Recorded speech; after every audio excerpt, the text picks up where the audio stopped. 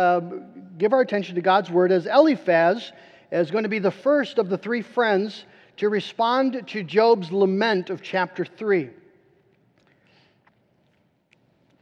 And so we'll have Eliphaz's speech in chapters 4 and 5, and then we'll hear the first part of Job's speech, his response in chapter 6. Let's give our attention to God's Word. Then Eliphaz the Temanite answered and said, "If one ventures a word with you, will you be impatient? Yet who can keep from speaking? Behold, you have instructed many, and you have strengthened the weak hands. Your words have upheld him who was stumbling, and you have made firm the feeble knees. But now it has come to you, and you are impatient. It touches you, and you are dismayed. Is not your fear of God your confidence, and the integrity of your ways your hope? Remember, who that was innocent ever perished? Or where were the upright cut off? As I have seen, those who plow iniquity and sow trouble reap the same. By the breath of God they perish, and by the blast of His anger they are consumed. The roar of the lion, the voice of the fierce lion, the teeth of the young lions are broken. The strong lions perishes for lack of prey, and the cubs of the lioness are scattered." And then in verses 12 through 21, Eliphaz tells Job about a sort of a dream, a vision that he had. And the core of it is in verse 17, this message. It's a little bit spooky, but he says in verse 16, this spirit stood still. I could not discern its appearance. A form was before my eyes. There was silence, and then I heard a voice. Can mortal man be in the right before God? Can a man be pure before his Maker? That's his question. And then I'm going to pick it up in chapter 5, verse 8, as Eliphaz continues to encourage Job. Let's pick it up in verse 8. "As for me, I would seek God, and to God would I commit my cause, who does great things and unsearchable, marvelous things without number. He gives rain on the earth and sends waters on the fields. He sets on high those who are lowly, and those who mourn are lifted to safety. He frustrates the devices of the crafty so that their hands achieve no success. He catches the wise in their own craftiness, and the schemes of the wily are brought to a quick end. They meet with darkness in the daytime and grope at noonday as in the night. But He saves the needy from the sword of their mouth and from the hand of the mighty. So the poor have hope, and injustice shuts her mouth. Behold, blessed is the one whom God reproves. Therefore despise not the discipline of the Almighty, for He wounds, but He binds up. He shatters, but His hands heal. He will deliver you from 6 troubles. In 7 no evil shall touch you.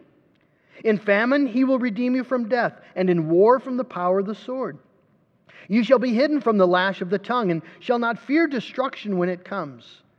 At destruction and famine you shall laugh, and shall not fear the beasts of the earth. For you shall be in league with the stones of the field, and the beasts of the field shall be at peace with you. You shall know that your tent is at peace, and you shall inspect your fold and miss nothing. You shall also know that your offspring shall be many, and your descendants as the grass of the earth. You shall come to your grave in ripe old age, like a sheaf gathered up in its season. Behold, this we have searched out. It is true. Hear and know it for your good." That is Eliphaz's speech, and then we come to Job's response.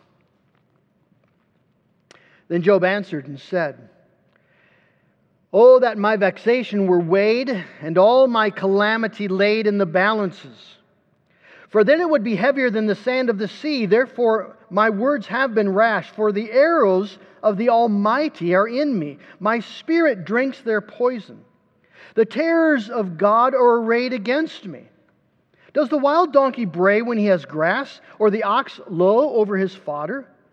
Can that which is tasteless be eaten without salt, or is there any taste in the juice of the mallow? My appetite refuses to touch them. They are as food that is loathsome to me. Oh, that I might have my request, and that God would fulfill my hope, that it would please God to crush me, that He would let loose His hand and cut me off. This would be my comfort. I would even exult in pain unsparing, for I have not denied the words of the Holy One. What is my strength that I should wait? And what is my end that I should be patient? Is my strength the strength of stones, or is my flesh bronze? Have I any help in me when resource is driven from me? He who withholds kindness from a friend forsakes the fear of the Almighty. My brothers are treacherous as a torrent bed, as torrential streams that pass away, which are dark with ice and where the snow hides itself. When they melt, they disappear. When it is hot, they vanish from their place. The caravans turn aside from their course. They go up into the waste and perish. The caravans of Temeluk, the travelers of Sheba hope. They are ashamed because they were confident. They come there and are disappointed. For now you have now become nothing. You see my calamity and are afraid. Have I said, make me a gift? Or from your wealth offer a bribe for me? Or deliver me from the adversary's hand? Or redeem me from the hand of the ruthless? Teach me, and I will be silent. Make me understand how I have gone astray. How forceful are upright words, but what does reproof from you reprove?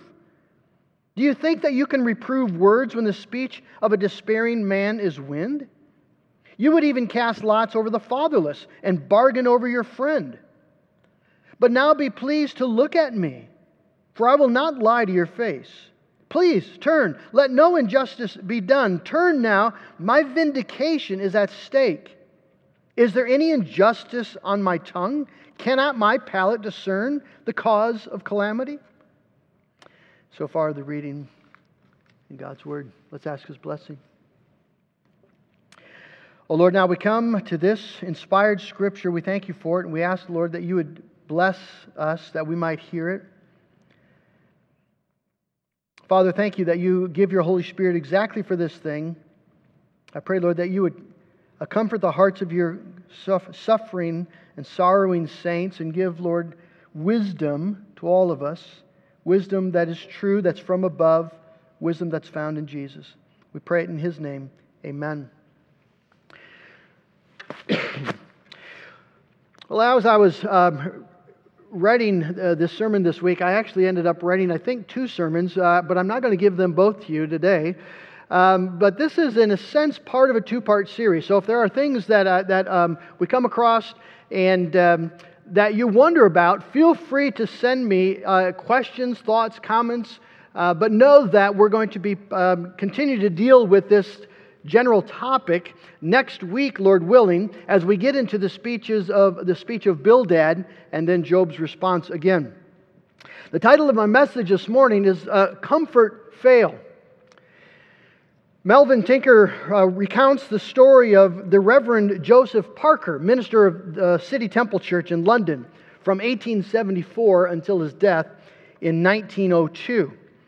Parker said that up till the age of 68, he had never ever had a religious doubt. But then his wife died, and in the anguish of her loss, his faith all but collapsed. Parker says this, he wrote this. He said, "In that dark hour, I became almost an atheist, for God had set His foot upon my prayers and treated my petitions with contempt. If I had seen a dog in such agony as mine, I would have pitied and helped the dumb beast. But God spat upon me and cast me out as an offense, out into the waste wilderness and the night black and starless." Well, last week as we were looking at Job chapter 3, we learned that dark nights of the soul are not unchristian experiences. God's people really do have times of deep despair. Times when they feel they are overwhelmed by loss, overcome by evil, abandoned by God. Christians, God's people, have these experiences. If you read the Psalms, it's clear that David did. You know that Elijah did. He was just overcome by the forces of evil. Felt that he just wanted to die, just as Job is asking and praying. We know that Jeremiah felt this way, and we know that Jesus, our own Savior and Lord, cried out in despair, "Why have you forsaken me?" These are not unchristian experiences. The question that's before us this morning is, how do you comfort Someone like a Joseph Parker, a man who says hard things about God in the night of his grief. How do you comfort a man like Job? A man sitting in the abyss of everything that he has lost. What do you say to this apparently God-forsaken man rotting away, literally, on an ash heap, though he did nothing wrong? How do you comfort him? What words are you going to bring to encourage and teach him? That's the question and the challenge that is facing Job's three friends. They have come to comfort him. This morning we're first going to look then at the comforters and then at the counsel of Eliphaz and then Job's response. If you remember when we were in chapter 2, we just jumped over the last little bit of that chapter as we were introduced to Job's three friends. If you have your Bible, you can turn there to chapter 2, verse 11. But I'm just going to read very briefly here. Now, when Job's three friends heard of all this evil that had come upon him, they came each from his own place, Eliphaz the Temanite, Bildad the Shuhite, and Zophar the Naamathite. They made an appointment together to come to show him sympathy and comfort him. Now, these men have received a lot of bad press over the years. Unfortunately, most of it is well-deserved. But we miss the drama of the text if we demonize these men. They're not evil men. They're good men. They are devout, godly men, well-respected men. They believe in Job's God. You will most likely meet these men in heaven. And they've come to give Job what they believe is godly counsel. They're not going to just speak from just their own sort of general, vague sense of what's right or wrong. They're going to speak what they believe is godly counsel. And they're going to speak as his friends, people who genuinely care about him. They're not Facebook friends in that sense, right? They are covenanted friends. They're friends like Jonathan was David's friend. And they've come from a distance to show him sympathy and comfort him. Christopher Ash points out that the word comfort here is it's a weighty, rich, significant term. Ash says to comfort involves speaking to the mind and heart of the sufferer in such a way as to change his mind or heart. It intends to bring about a change in how the sufferer thinks and feels about his or her suffering. Boys and girls, if you've ever broken a toy at home and maybe you were grieving because it was your favorite toy and now it's broken and you can't play with it, and your mother comes and she comforts you and she says, honey, I'm so sorry, but Daddy can fix it when he gets home. And that changes how you feel. It changes how you think. You can dry your tears. Daddy will be home shortly. That's comfort. When God tells Isaiah in Isaiah chapter 40, comfort my people, God then gives Isaiah words to speak to comfort Israel.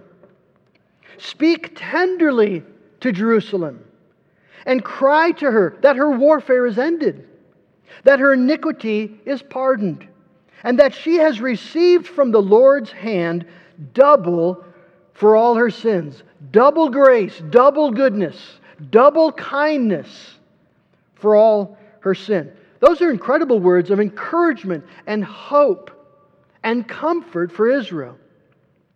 Well, that's what Job's friends have set out to do, to speak tenderly to Job and to comfort him, to give him encouragement and hope as they speak truth to him. Now, if you've ever read the story, the book of Job, you know that they fail abysmally. It's complete failure. In fact, their comfort not only fails to comfort Job, it offends him. It heaps insult to injury. But the question that I want to ask this morning is, why did it fail? Why did this counsel fail to encourage and comfort? What did it get wrong? And so let's look then secondly at the counsel. When excuse me. When the three friends showed up, if you remember, they just sat for a week with Job. They said nothing. But then Job speaks, and Job's speech is cursing the day that he was born, and then lamenting before God, wishing that he could die. That is clearly motivates them to take action and to speak. And so Eliphaz goes first. Eliphaz is most likely the oldest. Eliphaz is sort of the leader of the group. When God addresses them at the end of the book, he'll address Eliphaz standing for the other two. Eliphaz is most certainly the oldest. He represents the wisdom of the aged. And he's going to speak kindly and reasonably and biblically to Job. We're going to recognize his counsel because these are the sorts of things that people have said to us and that we've said to other people. Let's look at his counsel. First of all, Eliphaz says to Job, verses 3 through 6, Job, you need to be consistent. You've instructed many, you've strengthened weak hands, your words have upheld him who was stumbling, you've made him firm, you've made firm the feeble knees, but now it has come to you and you are impatient. Now it touches you and you're dismayed. And it's a very gentle admonishment. Job, you've counseled other peoples, you've encouraged other peoples, you've reminded them of God's ways and His purposes, but now that it's come to you, Job, you're impatient and you seem to have forgotten all the counsel that you gave to other people. Just be consistent, Job. Receive the counsel now that you've given to so many others. And then secondly, verses 7 through 11, and this is really the core of Eliphaz's counsel, but be wise. Job is part of wisdom literature. What is wisdom? Biblical wisdom is the life that is pleasing to the Lord, the life that brings health and fruitfulness and blessing. And Eliphaz, basically in verses 7 and following, says to Job, Job, you need to remember the moral order of the universe. Look at verses 7 and 8.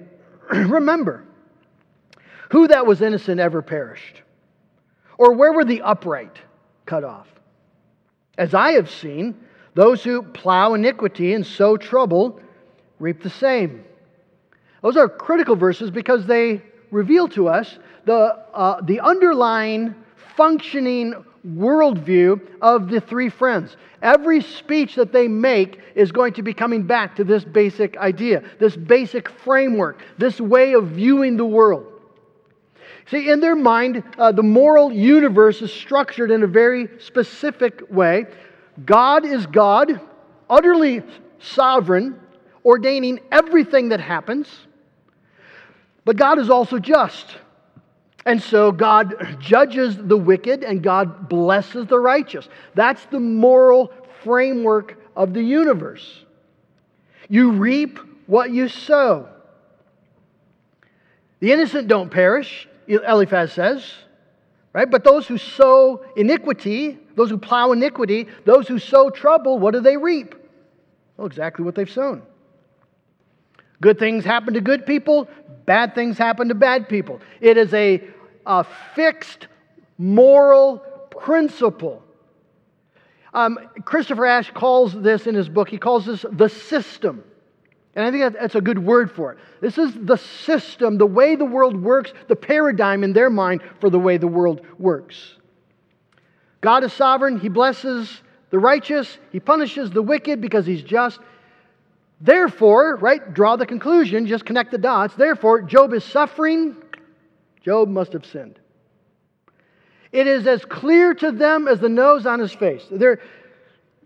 Given what they are convinced is true concerning the nature of God as a sovereign God and as a just God, Job's suffering is not difficult to figure out. Now, they're going to try to gently help him come to this and to realize there's blessings in recognizing this truth, but this is the truth. If Job is suffering as he is, Job must have sinned. As the speeches go along, they'll get more insistent and angry about it. However, they believe that God is also good. They know that God is good and willing to forgive, and Eliphaz then continues with his counsel and encouragement. Trust the Lord. Chapter 5, verses 8 through 16. As for me, Job, not telling you what you need to do. If it were me, I would seek God. I would commit my cause to God. I would trust the Lord. Because He does great things and unsearchable, marvelous things without number. And then He lists the things that God does. And all of them are true. And you maybe have counseled someone like this. I think in this situation, you just need to trust the Lord. Proverbs 3, verses 5 and 6. Trust the Lord with all your heart. Lean not in your own understanding. Acknowledge Him in all your ways. And what? And He'll make your path straight. Which usually in our minds means He will bless you. The good times will return. The blessings of God will flow. Now again, those are true words. This is biblical counsel that Eliphaz is giving. Fourth, Eliphaz says, submit to the Lord's discipline. Chapter 5, verses 17 through 27. He reminds Job, blessed is the one whom God reproves. Therefore despise not the discipline of the Almighty, for He wounds, but He binds up. He shatters, but His hands heal. Now again, that's good biblical counsel. The author of the book of Hebrews gives exactly that counsel when he's writing to God's suffering saints in the New Testament era. And he says to them, don't forget this word of encouragement. The Lord disciplines those He loves. He's treating you like sons. And the discipline will yield a harvest of righteousness for those who are trained by it. And so we can see that the speech of Eliphaz is by and large a very good speech. It's a biblically sound speech. So it's stunning when we realize that it fails miserably in the task for which it was sent. It does not accomplish the purpose Eliphaz had in mind. Job is not comforted. In fact, he's outraged. He's incensed. He's offended deeply by this good counsel. Why? Well, put yourself in Job's shoes. I think you'll see why. In 5 verse 4, Eliphaz confidently speaks regarding the fool. His children are far from safety. They are crushed in the gate, and there is no one to deliver them. Speaking about the fool. Well, Job's children were crushed in the gate. All 10 of them. And no one was there to deliver them. Is Job a fool? Is that why all this has happened to him? In 5 verse 25, Eliphaz is waxing eloquent concerning the blessings that God gives to those who accept His discipline. And he says this, verse 24, you shall know that your tent is at peace, and you shall inspect your fold and miss nothing. You shall also know that your offspring shall be many, and your descendants as the grass of the earth. But Job's tent is not at peace. It's shattered. He's not missing a few things from his flocks. The flocks are gone, completely, entirely gone, and all the servants who attended to them. His offspring are not many. They're dead. All of them. He has no descendants. Can you imagine how offended Job must have been to hear these words? It's no wonder he responds as he does. So let's look at his response. He begins by reminding his friends that his rash words flow from the vexation and the desperate calamity that has happened to him. God has assaulted him. The arrows of the Almighty are in me, and my spirit drinks their poison. His words, you see, are not without reason. Verse 5, does the wild donkey bray when he has grass? Does the oxen low when he has fodder? When animals are satisfied and fed, do they cry out? No, they don't. So why am I crying out? because I'm dying. Instead of critiquing my words, recognize the devastation from which they flow. In verses 8 through 13, Job shows that his heart desire is not to speak against God. It's not to dishonor God. In fact, this is why he wishes to die. He doesn't want to curse God and die, as his wife had suggested. He doesn't want to curse God to his face, as the devil promised God that he would do. He wants to die precisely so that he won't curse God.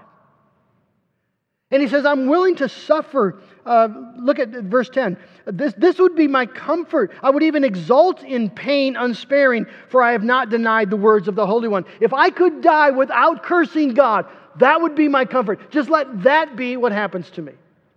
God, just let me go. And the reason, you see, is because his strength is running out. Verse 12, is my strength the strength of stones? Is my flesh bronze? No, I'm just a man. Just a helpless man whose resources have been driven away from him. But as it is, he rebukes Eliphaz for sinning against him with his cold orthodox counsel. Verse 14, he who withholds kindness from a friend forsakes the fear of the Almighty. You've not dealt right with me, Eliphaz. Did I ask for money? Did I ask for gifts? Did I ask you to rescue me? No. All I asked for was kindness. And Job challenges them to show him his supposed error. Look at verse 24. Teach me, and I'll be silent. Make me understand how I have gone astray. You see, Job is just saying, deal with the reality of my experience, the reality of my loss, the reality of my abandonment by God, and that the arrows of the Almighty are in me, though I have done nothing wrong. Deal with the truth. Don't offend me with these pious platitudes. You see, Eliphaz has spoken to him out of the tradition of wisdom, things that are quote-unquote known to be true concerning the way the world works. These are things that Job had once ascribed to. Eliphaz reminds him, this is the counsel you would have given other people. But in the context of his devastation, Job realizes that the system doesn't work. It doesn't ring true. It has no comfort in it. It's like the streams of the wilderness, where when there's rain and snow, there's water. But when it gets hot, when the water is needed, the caravans make their way hoping there's water there, and it's dust and dry stones. Nothing there. And that's what his friend's counsel is like. You see, he's offended by these platitudes, and I think it's important to think about, what is the offense of a platitude? The offense of a platitude is not that it is false, but that it is thoughtless. It doesn't sufficiently engage the reality that is being addressed. And so Job doesn't charge Eliphaz with saying things that are not true. The problem is that they're not sufficiently true. They don't face and engage the reality of Job in his grief, in his innocence, and his being devastated by God. Job's friends are applying the system, but they're not seeing Job. So that's at the heart of his plea in verse 28. Look at me. What a thing for Job to say. Look at me. See me. Look me in the face and deal with the reality of my integrity and the reality of my devastation at the hand of God. Is there injustice on my tongue, verse 30? Am I lying? You come at me with these platitudes, these truths, but they don't fit. They don't face the truth of who I am and what I'm experiencing. Look me in the face. Am I lying about God, what God has done to me? Am I lying about my integrity? Show me my sin. You see, the wise principles of wisdom and religion don't address, can't answer the profound reality of Job's experience. All these orthodox truths fail to comfort him. The system isn't sufficient. In fact, it's offensive. It's crushing. Something is wrong. Something's missing. Now, you might be thinking to yourself, well, wait a minute. Those are biblical truths. Right? The core principle of the system is you reap what you sow. That's the core principle. You get what you put in, you get out. That's how the world works. And you might say to yourself, well, that's a biblical truth. Paul says exactly that in Galatians 6:7. Do not be deceived. God is not mocked. For whatever one sows, that will he also reap. God does discipline those he loves. That's biblical truth. God does bless those who honor him. He does punish the wicked. You see, we can find biblical support for nearly every single thing that Eliphaz has said. So how could we say that Eliphaz has failed? Well, it's a good question. The common suggestion that I found in sermons I've listened to and commentaries is that the error was in the application. That Eliphaz and his friends said true things, but they were true things at the wrong time. What they should have said is, if they said anything, right? Week 1 was a good week because they didn't say a thing. They should have just kept that going. Empathize, sympathize. Job, we're here for you. And let it be that. Maybe in the future there's a time to speak these truths. This isn't the time. Well, the failure, I'm convinced, is vastly greater. This is not a case of bad timing. The failure is in content, not context. And I say that because that's what God says at the end of the book. In Job 42, verse 7, we read, after the Lord had spoken to Job, the Lord said to Eliphaz, the Temanite, leader of the group, my anger burns against you and against your 2 friends, for you have not spoken of me what is right, as my servant Job has. God's anger burns against Eliphaz, this good, gentle, kind, devout, godly man, because Eliphaz has failed to speak what is right. God doesn't say, Eliphaz, bad timing. He says, Eliphaz, you've not spoken about me correctly. He's rebuked for false teaching. Now there's a conundrum then, isn't there? Because how can God charge Eliphaz with failing to speak what is right when we could say Eliphaz is just quoting Scripture?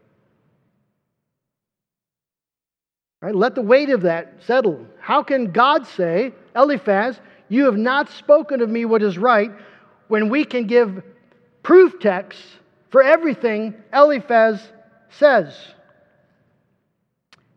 Well, as with most false teaching, the error is not so much in what is said as what is not said, what is left out.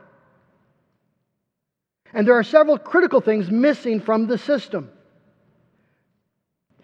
We're going to deal with this, Lord willing, again next week, so let me just touch on them today. But notice, first of all, there's nothing in Eliphaz's speech about eternity. It is a closed system, right in the here and the now. And that just doesn't ring true. Yes, God is just, and He unerringly and infallibly will bless the righteous and judge the wicked, but it's not in this life. It's the judgment day. That's when God will exercise His judgment. In this life, the wicked will often flourish. Right? Just ask the pimp or the drug dealer. Tell him, crime doesn't pay. And he will confidently show you, no, crime pays very well.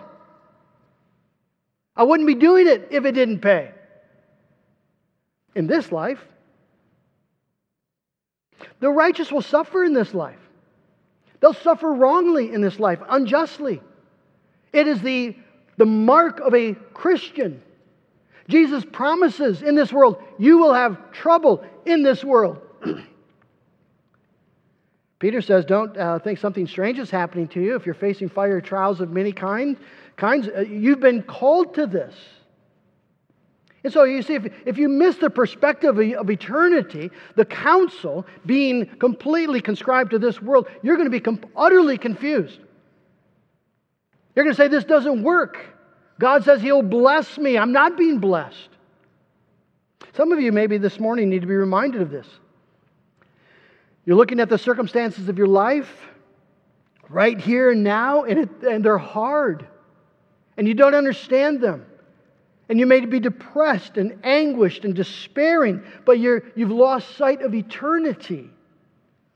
Yes, the trials are real, and they certainly hurt. But that's what life is like here and now. Everyone will suffer. Jesus promises it. That's what this is like here and now. But it's not always going to be like this. These are temporary afflictions, preparing, you see, for us an eternal weight of glory. So that's the first thing, that Eliphaz's counsel has nothing of eternity in it. But secondly, the system doesn't account, and this is maybe more important even, it doesn't account for suffering that is simply for the glory of God. We looked at that back when we, chapter 1. That Job, you see, is not suffering for his sin. We're told that specifically. Job is suffering for a different reason altogether. He's not suffering for his sanctification.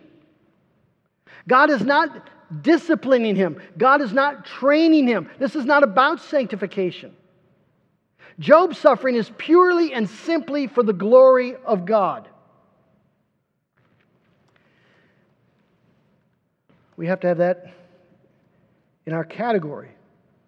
The system doesn't have that. You see, and it shows up in John 9. There's this fascinating exchange between Jesus and His disciples. In John 9, they come upon a man who was born blind all of his life. And His disciples apply the system. Jesus, who sinned? Was it this man or his parents? Of course, you see, the only reason they're asking that question is because it's patently obvious to them somebody has sinned. In a moral universe where God judges the wicked, and this blindness is clearly judgment, somebody has sinned. Jesus, who was it? Him or the parents? Jesus says to them, verse 3, it was not that this man sinned or his parents. It has nothing to do with their sin. But that the works of God might be displayed in him. Now just for a moment, think about being the blind man. Are you happy with that answer? Are you willing to be blind all your life so the glory of God might be displayed in you? Because that's clearly what Jesus teaches. You see, and that's the reality of Job's suffering. His sorrows have nothing to do with his guilt. It has everything to do with the work of God. God displaying His glory. God showing the principalities and powers of heaven that there is a man on earth who worships God not for His gifts, but for His goodness, because God is God. Friends, we need to remember that all suffering of God's children is, first of all, not about your sin, but about the glory of God. Now we'll flesh that out more next week, Lord willing. All suffering of God's children is not, first of all, primarily about your sin. It's not primarily about your sanctification. People are going to get frightened here. It's about the glory of God. Why is God sanctifying you? For His glory. For His glory. Why is He disciplining you? That your life might yield a harvest of righteousness for His glory. Primarily, fundamentally, the bottom line, God is doing what He's doing in our life for His name's sake. That's what we see in Job's life. And we need to remember this because we often forget it. We can live according to the system. I was reading a book by Rick Thomas called Suffering Well, and he talks about karma Christians. Karma Christians. People who live by the conviction that you reap what you sow. That's the fundamental, bottom level principle that drives reality. He says, I counsel people like this all the time. Here are some manifestations. I missed my daily Bible study and something terrible has happened to me, and I realize now that there's a direct correlation between my failure in my devotions and the trouble in my life. I sowed, I'm reaping. Another one, my child is not walking with the Lord, and I realized I was not a good parent. If I had been a better parent, the Lord would have motivated my child to love Him and follow Him. I sowed, I'm reaping. I'm stuck in habitual sin. I know the Lord is going to get me for this. How many people don't walk with the sense that at any moment the shoe is going to drop? God, at some time, He's not going to let this go on forever. God is not mocked. I'm going to suffer. I'm going to get punished for what I'm doing. And that's the fundamental premise under which they live. Another one, we fornicated while we were dating and now we have a miserable marriage. The Lord is punishing us. You reap what you sow. That's karma Christianity. We make a direct link between our behavior and God and what we think is God dealing with us. And in the process, we crush our own soul. But we're leaving something out, just like Eliphaz. You see, the most critical thing that the system leaves out is the one and only thing that will actually bring comfort. The great irony of the system is that it asks a magnificent question. It was back in chapter 4, verse 7. Remember, who that was innocent ever perished? Eliphaz meant it rhetorically. God meant it prophetically. Who, being innocent, ever perished? Who, being innocent, was cut off and condemned and crushed by God, though he had done no wrong? Who was it? You know the answer. Jesus was. Jesus was. He was cut off. He perished. It pleased the Father to crush Him and to cause Him to suffer. It pleased the Father. Why? Because He was bearing our iniquity, bearing our sin. And He died in order that we might be redeemed and reconciled to God. And that the storehouse of God's kindness and grace and love and favor can now be poured out upon us in Jesus. You see, Job didn't need a proverb, a wisdom saying wasn't going to help. What Job needs is a person. Someone to join him in his sorrows and to mediate for him before God. Oh, that I had one to mediate for me, he'll say a little bit down the road. But friends, a mediator is exactly what God has provided. And in your sorrows, you see, God doesn't give you theological systems. He doesn't give you religious maxims or wise proverbs. What does He give us in our sorrow? He gives us Jesus, in whom are hidden all the treasures of wisdom and knowledge. Colossians 2:3. You see, so when you're in the trial, don't look for answers. Look for Jesus. Look for Jesus, in whom are hidden all the treasures of wisdom and knowledge. Because you see, God promises you in Jesus that you do not ultimately reap what you sow. We'll talk a bit more next week about that. You reap what Jesus has sown. Isn't that the gospel? The gospel is not that Jesus died so that in your reaping what you sowing, it won't be quite as difficult.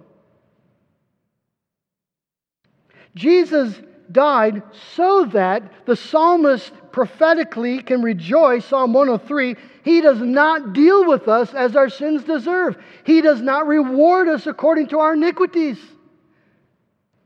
For as high as the heavens are above the earth, so great is His compassion. As far as the east is from the west, so far has He removed our transgressions from us.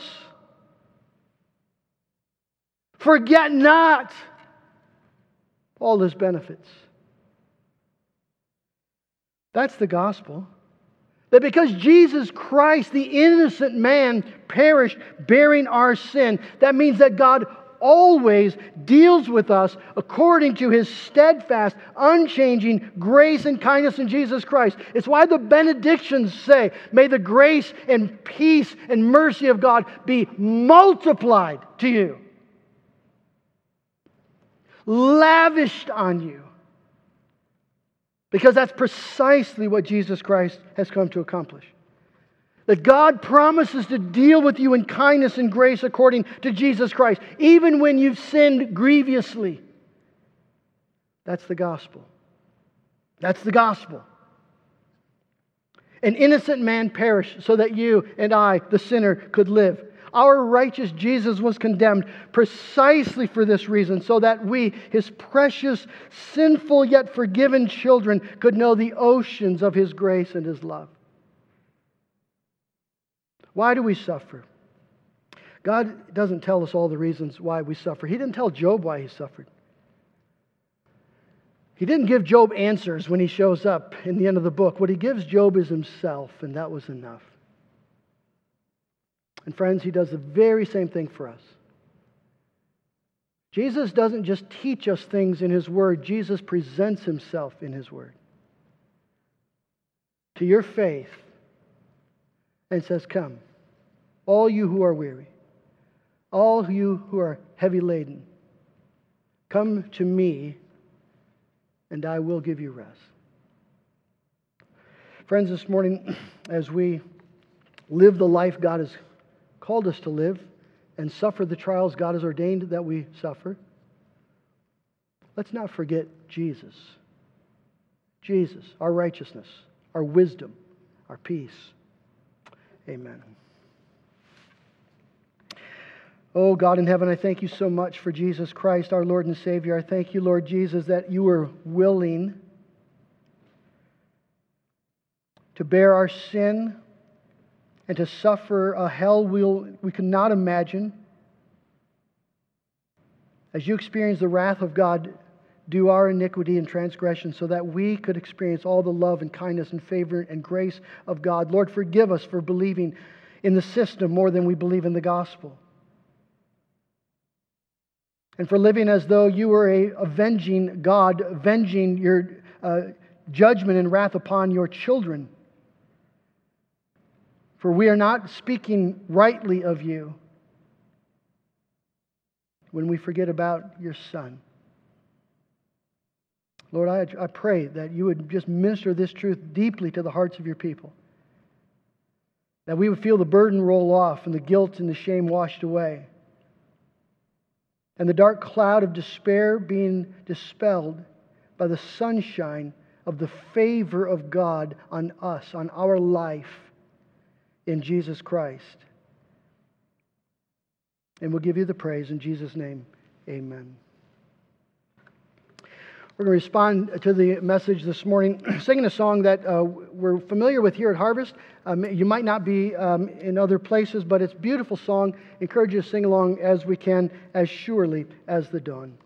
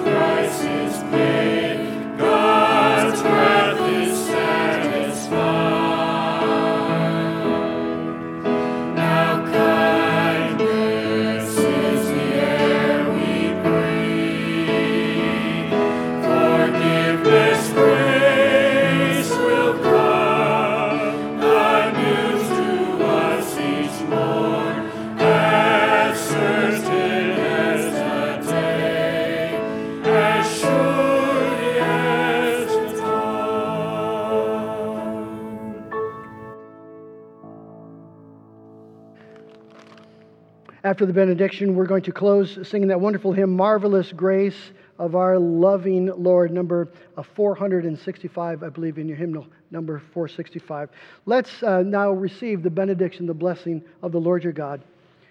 Now may our Lord Jesus Christ himself and God our Father, who loved us and gave us an eternal comfort and good hope through grace, comfort your hearts and establish them in every good work and word.